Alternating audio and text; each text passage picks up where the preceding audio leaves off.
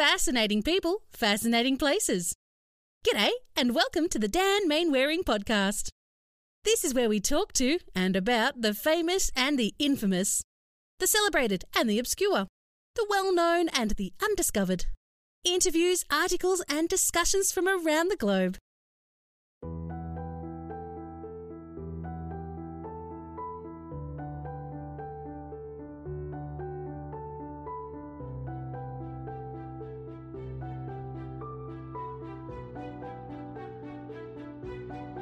On the 28th of June, 1914, a young Serb named Gavrilo Princip sat outside a delicatessen in Sarajevo, reflecting on his role in a botched assassination attempt on Archduke Ferdinand, heir to the Austro-Hungarian Empire. To his surprise, the intended target suddenly came back into view. This time, there would be no mistake. He calmly approached the car and fired 2 shots. One at Ferdinand, the other at his wife Sophie. Each proved fatal. This violent crime, which led directly to the outbreak of World War I, wasn't the act of a lone wolf gunman. It was just the latest and most devastating in a series of terrorist acts performed by members of the Serbian Black Hand. In this episode, I explore the shadowy group's origins, their activities, and how their ultimate dream was realized in 1918, though few of them were alive to see it. To understand the Black Hand, you have to look back at the history of the Serbian people. The ancestors of the Serbs were Slavic tribes who made their way into the Balkans during the 5th and 6th centuries AD. It was a rough neighbourhood, having long been fought over by groups including Greeks, Dacians, Goths and Romans. Sitting on the frontier of Europe and Asia, the area soon attracted more unwelcome marauders from places such as Hungary and Turkey. But while the Serbs evolved a distinct culture that separated them from other Slavs such as the Croats and Slovenes, it was the Ottoman conquest of the Balkans that helped to forge their identity. With it came Islam. The Slavs to the north, Croatians and Slovenes, fell into the laps of Austro-Hungarians and widely adopted the Catholic religion. The Serbs, though, mostly clung on to the Orthodox Christianity that had dominated the Balkans for centuries. Many of them were forced into slavery under the Ottomans, or forced to convert to Islam. But as a group, they resolutely held on to a dream of independence. Uprisings and bloody revolution followed, as both the Austro-Hungarians and Turks struggled to pacify the Serbs.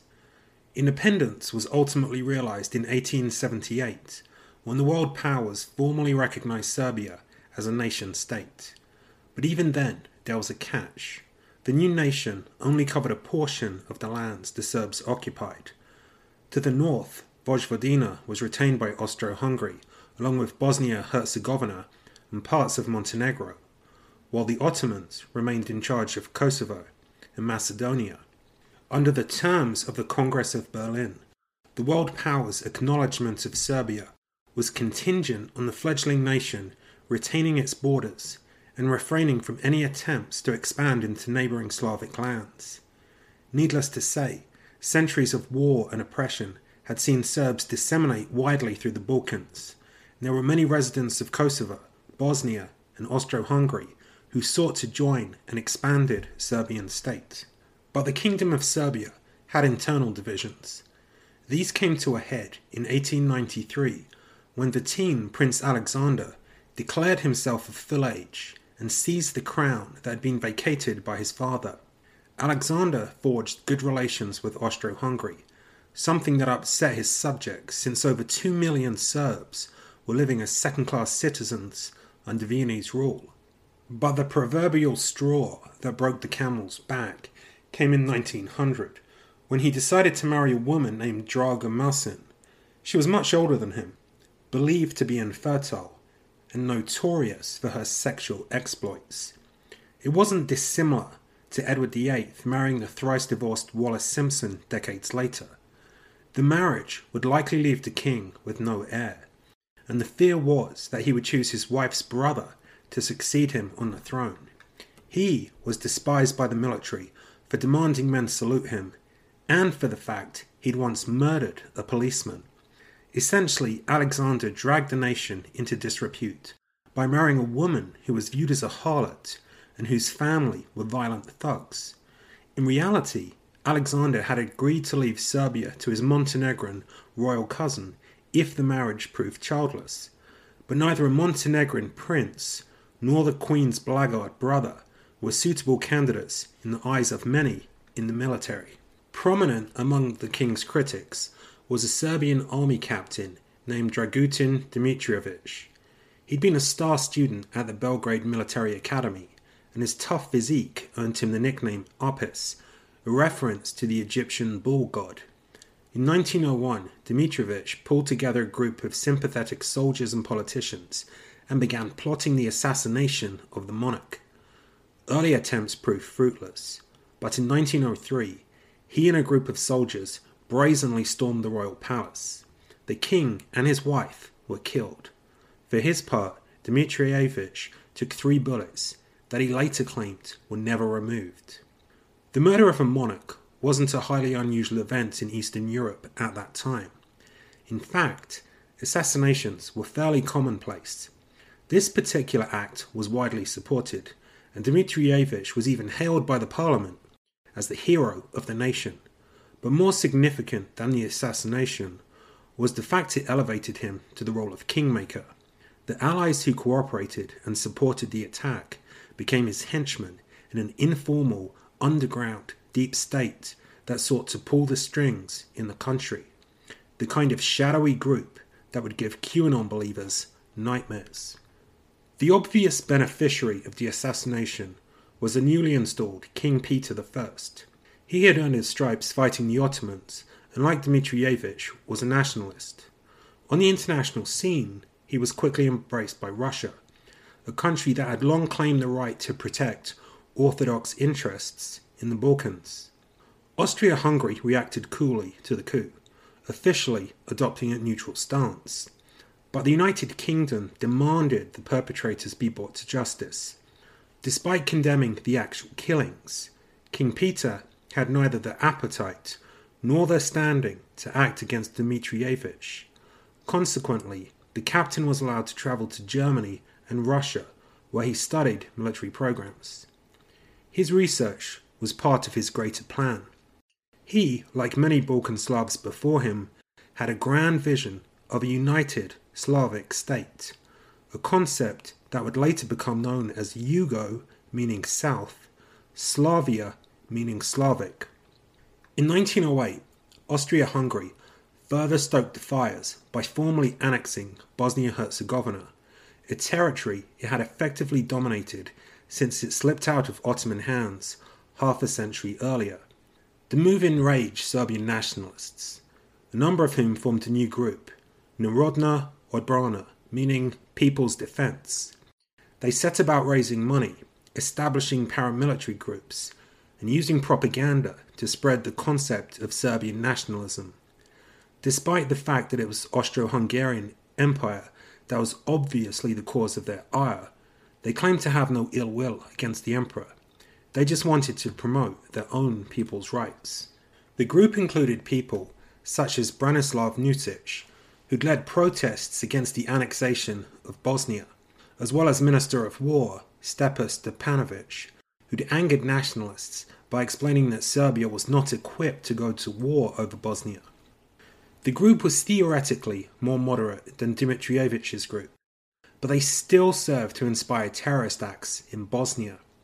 Under pressure from Vienna, as well as Serbia's ally Russia, which also wished to avoid conflict, the government took steps to curb the group's activities.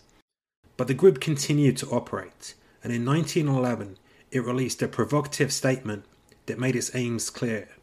The Narodna Odbrana proclaims to the people that Austria is our first and greatest enemy. Just as once the Turks attacked us from the south, so Austria attacks us today from the north. In the same year, Bogdan Rudenkovic helped to forge a rival and more militant group called Unification or Death, or as it was more commonly known, the Black Hand. Radenkovic had tried his hand at effecting political change through peaceful means. In 1908, he'd been selected as the head of the Serb Democratic League, a political group within the Ottoman Empire that, among other things, demanded equal representation for Serbs, Greeks and Bulgarians in parliament.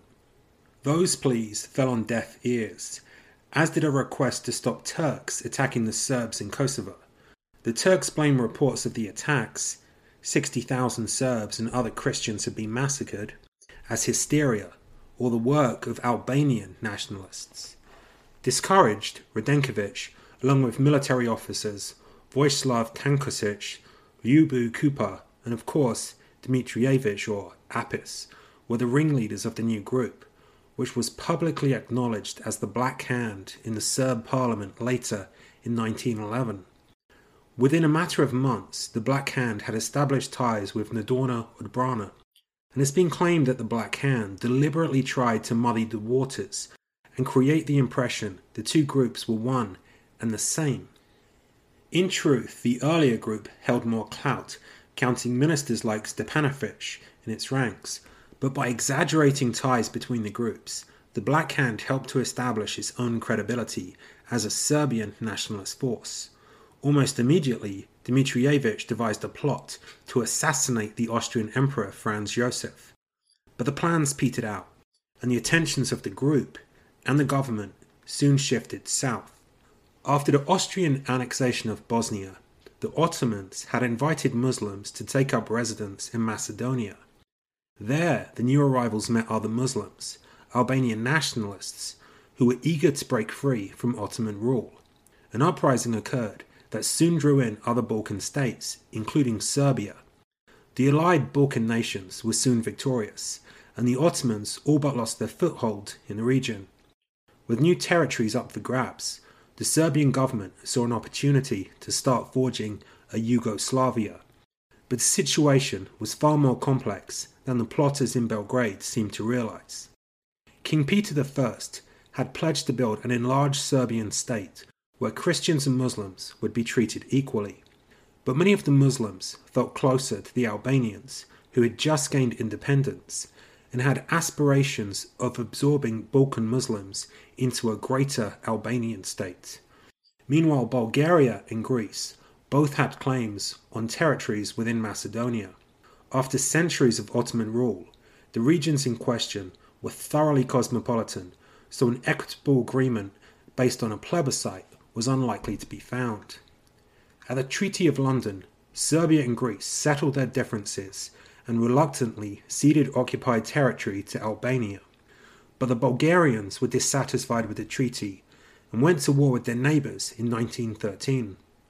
However, the aggressors overextended themselves when they also launched forays into Romania, and it wasn't long before the Ottomans took advantage of the turmoil to attack Bulgaria. Another treaty was negotiated, which saw the size of Serbia roughly doubled, with the annexation of Vardar, Macedonia, a territory which is today known as Northern Macedonia. Officially, Dmitrijevic stayed out of the Balkan conflict, but reports suggest he sent men disguised as Albanians to commit political assassinations and terrorist attacks during the conflict, the idea being to achieve his aims while setting up the Albanians as patsies in the event of reprisals. More publicly, the Black Hand continued its operation, producing a newsletter named Piedmont, a name inspired by the province that had driven the Italian drive for unification a century prior. New recruits were divided into cells, comprising a handful of men who were governed by local committees and ultimately by the executive committee in Belgrade. The creation of splinter cells was designed to keep knowledge of the group's membership to a minimum. If one man was arrested, he could at best name 2 or 3 other members of the group, which in reality had hundreds of members. The cells received instruction in paramilitary warfare and guerrilla tactics. New members were forced to swear an oath of allegiance, which read in part, "I further swear by God, by my honour and by my life, that I shall unconditionally carry into effect all its orders and commands. I further swear by God, by my honour and by my life, that I shall keep within myself all the secrets of this organisation and carry them with me into my grave. By now, Dmitrievich was a Chief General Staff Intelligence Officer in the Serbian army, a position which gave him access to sensitive information. Despite the secret nature of his group, the Black Hand was an open secret, even receiving financial support from Prince Alexander, the son and heir of the king.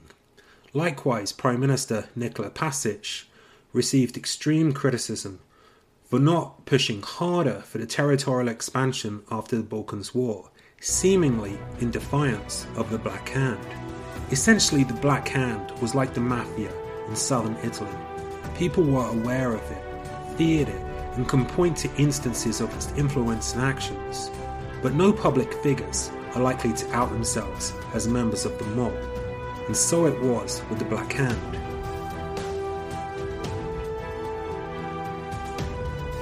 Coming up, Archduke Ferdinand makes an ill-timed trip that shakes the entire world.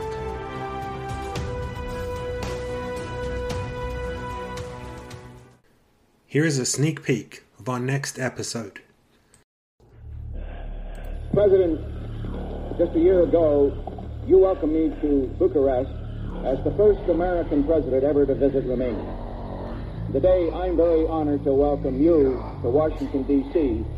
as the first president of Romania ever to visit the United States of America. On the 21st of December, 1989, Romanian President Nicolae Ceausescu, the moderate friend of the West, who'd been knighted in Denmark and the United Kingdom, who'd condemned the Soviet invasion of Czechoslovakia and snubbed the Warsaw Pact, stepped out onto a balcony overlooking Palace Square in Bucharest.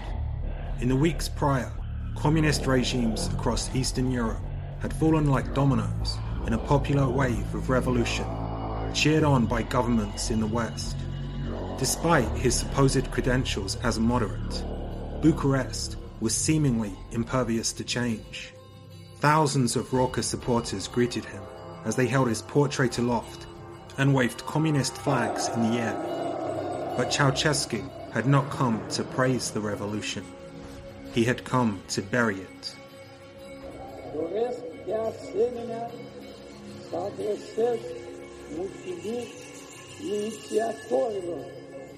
A sudden commotion at the back of the crowd caught his attention.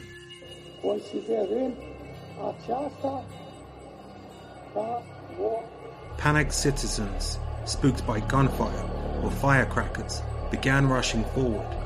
As they did so, the unnerved Ceausescu lost his train of thought. The mood in the square quickly turned, and portraits of the president were trampled underfoot as cries of revolution rang out. In this episode, I explore Romania, 1989.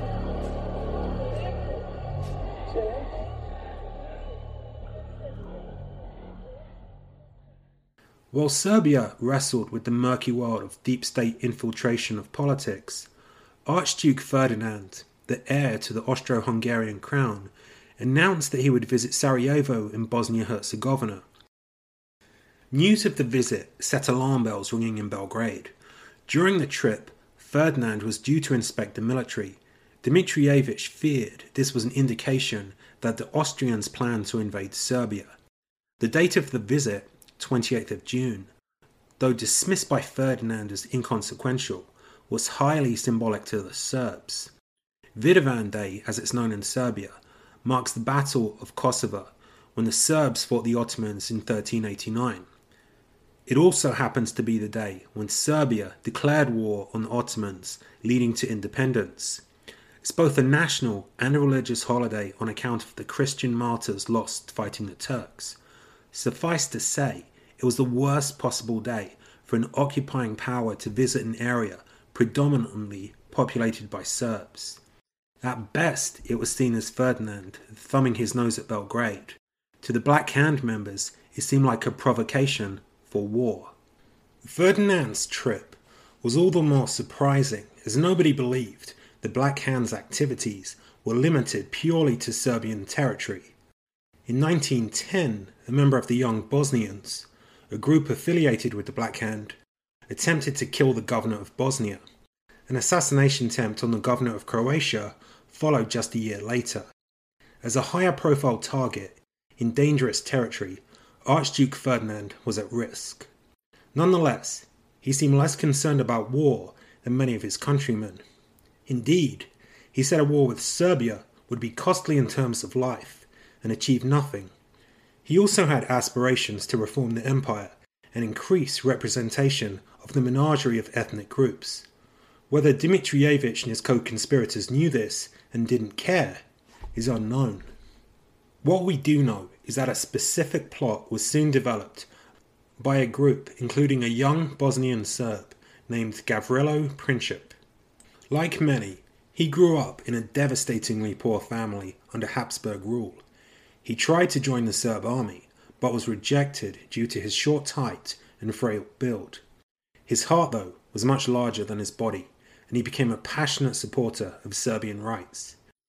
In 1911, he developed a morbid fascination Bogdan Zerojich, his compatriot who tried and failed to kill the governor of Bosnia before killing himself. His claim that Princip would regularly visit his grave and dreamt of committing a similar act. His moment came when he read about Ferdinand's upcoming visit in a Belgrade newspaper. He immediately concocted an assassination plan and shared it with two like-minded contemporaries, Nedjeljko Krajbrinović and Trifko Grabec. The men had the desire, but not the means, to pull off the attack, until a mutual acquaintance introduced them to Milan Ciganović, a key figure in the Black Hand. The three would-be assassins had certainly been involved with young Bosnia beforehand, but it's unclear whether or not they had officially joined the Black Hand before meeting Ciganović. Now this is where it all gets a bit murky, because as you might expect, shadowy groups like the Black Hand don't publish the minutes of their meetings. But it's been suggested that Ciganović approached Dmitrievich's right-hand man, Major Tankosić, who sought Dmitrievich's consent before providing Ciganović with guns, bombs and poison, the latter intended for self-consumption in the event of capture. Ciganović trained the men in how to use the weapons, but Dmitrievich, seemingly satisfied with the plan, said, "Let these boys go to Sarajevo." After failed attempts to kill regional governors, this time the Black Hand affiliates developed what seemed like a sure-proof plan. 5 armed assassins would be spread out along the route taken by Ferdinand. In the event the first one missed the target, the second would strike, and so on. The first assailant had a panic attack and took no action. The second, Krajbrinović, hurled a bomb at Ferdinand's car, but the driver swerved to avoid it, and it detonated in front of the following vehicle. Nobody was killed, but several people were injured. Princip was the next in line, but the Archduke's car turned around and fled to the town hall. The plot had seemingly failed, but having decided to take an impromptu visit to see the injured in hospital, Ferdinand set out on the road again. Having made a wrong turn, his driver began to reverse, all of this fortuitously unfolding under the gaze of Princip, who'd been loitering around outside a delicatessen. He stepped forward, fired 2 shots, and finished the job. A mob of outraged onlookers attacked and disarmed Princip. He swallowed a capsule of cyanide, but the dose was too low, and he survived. Krajbrinović also tried to kill himself, first by swallowing a similarly weak dose of cyanide, and then by trying to drown himself in a river that, to his surprise, was less than 6 inches deep. Both men were arrested. Austria decided they'd had enough of the Serbs and prepared for war. Globally, it wouldn't have been a big deal if Russia hadn't offered to back the Serbs. The Germans, thinking the Russians wouldn't follow through, called their bluff and backed Austro-Hungary. The Russians, though, were serious, and pretty quickly, France, Britain, the Ottoman Empire, Italy, Japan, Bulgaria and Romania came into the fray, and a single act of violence had spawned the deadliest war in history. Back in Serbia, the moderate Prime Minister Nikola Pasic had been tipped off about the plot and had given orders for the assailants to be arrested. Presumably due to the influence of the Black Hand, his orders had been ignored, and as he feared, the worst had happened. Princip and a score of alleged co-conspirators were arrested and tried. The Austrian prosecutors tried to portray the act as a state-sponsored terrorist attack from Serbia. Awkwardly though, none of the accused were actually Serbian citizens. They were all Bosnian Serbs or Croats. As ever, Dmitrijević had given himself plausible deniability with the selection of his assassins. During the trial, Gavrilo described himself as an anarchist, although, of course, the Black Hand oath forced him to conceal his identity. Princip, though, while claiming he wasn't allied to one country, made his intentions very clear. His motivation, he said, was to create a unified Yugoslavian state. Despite his obvious guilt and lack of remorse, Princip was spared execution on a technicality. Nobody knew how old he was. The Austrians had never kept good records of subjugated people, so there was a question as to whether he was old enough to face capital punishment. In the end, it was determined that he was a minor, and he was sent to prison where he suffered beatings and starvation before dying in 1918. His underage comrades, Gavrilo and Grabec, both died of tuberculosis while imprisoned in 1916. Major Tankosic, who'd provided the weapons, died fighting for the Serbian army in 1915. His grave was later desecrated by triumphant Austrians, who took pictures of his corpse as a propaganda exercise to undermine the Serbs. Dmitrijević survived the initial backlash after the assassination, and even found himself promoted to colonel in 1916.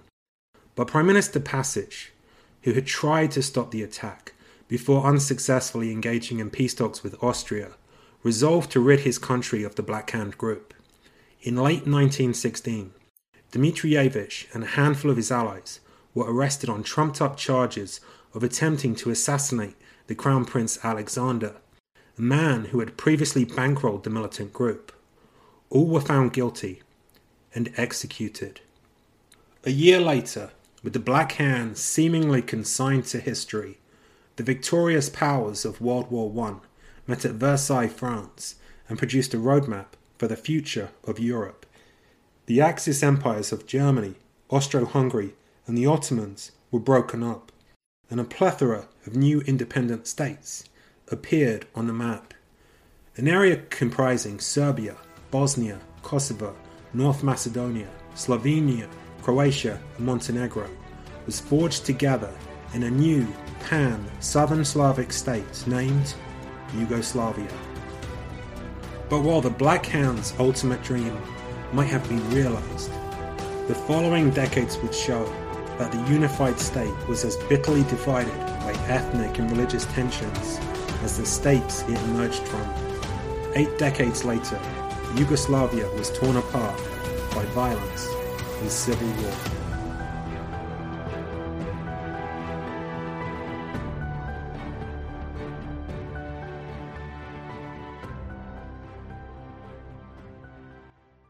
Well, stone the flaming crows. It's time for Dan to do the Harry. Watch out for the next podcast and follow all Dan's activities at www.danielmainwaring.com.